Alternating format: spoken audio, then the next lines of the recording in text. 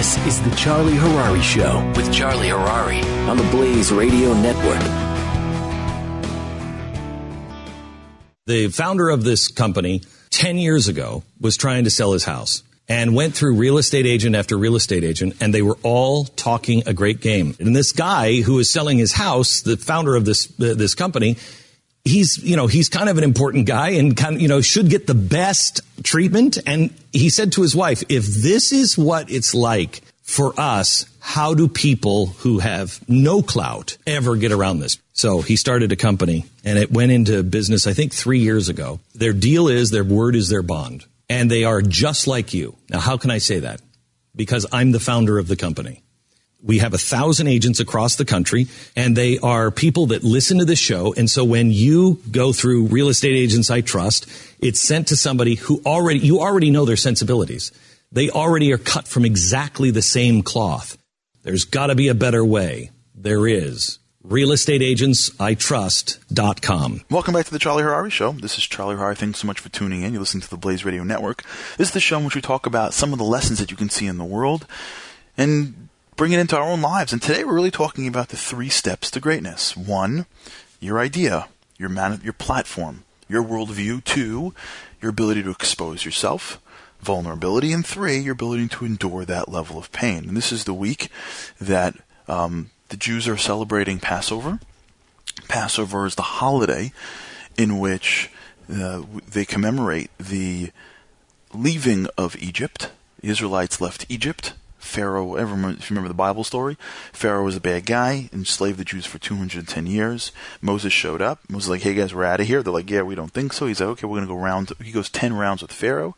10 plagues later, Pharaoh lets them out, and they leave, and they enter into the desert, and then ultimately into the promised land.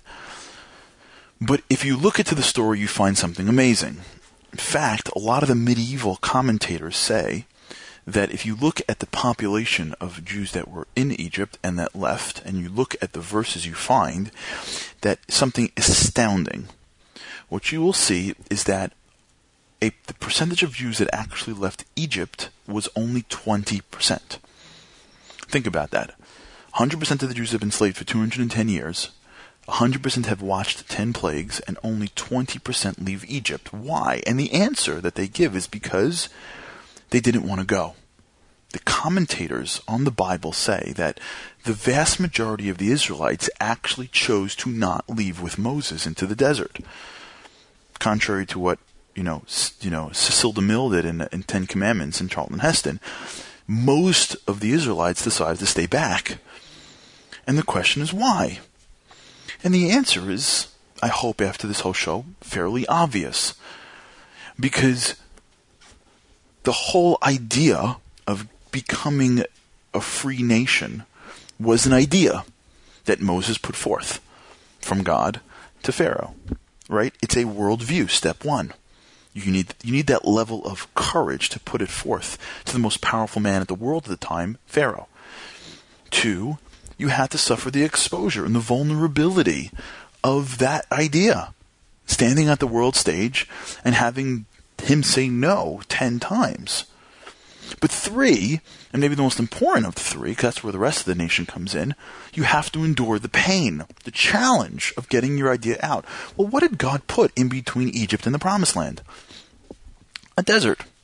God could have had the Jews walk from Egypt and then sort of slip right into Israel.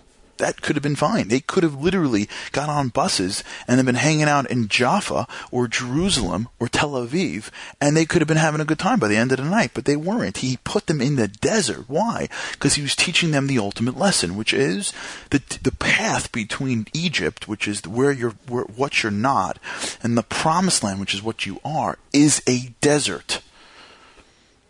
It's a barren wasteland.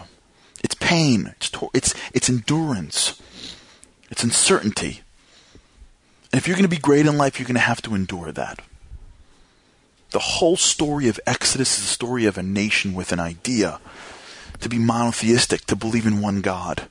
To not be a servant to your depraved desires, which is the culture of Egypt at the time.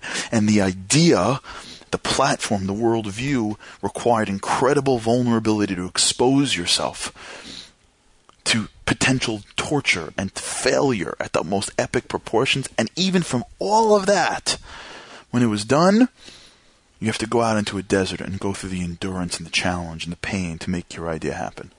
Because that's how greatness lies. In your life, ask yourself, have I taken myself seriously enough to share my ideas with the world?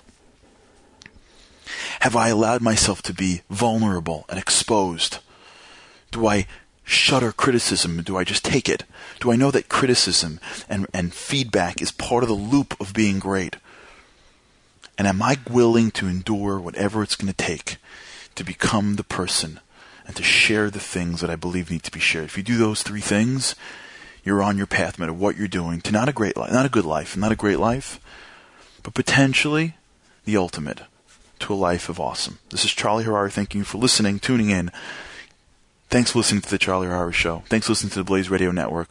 We'll see you next week. This is the Charlie Harary Show with Charlie Harary on the Blaze Radio Network.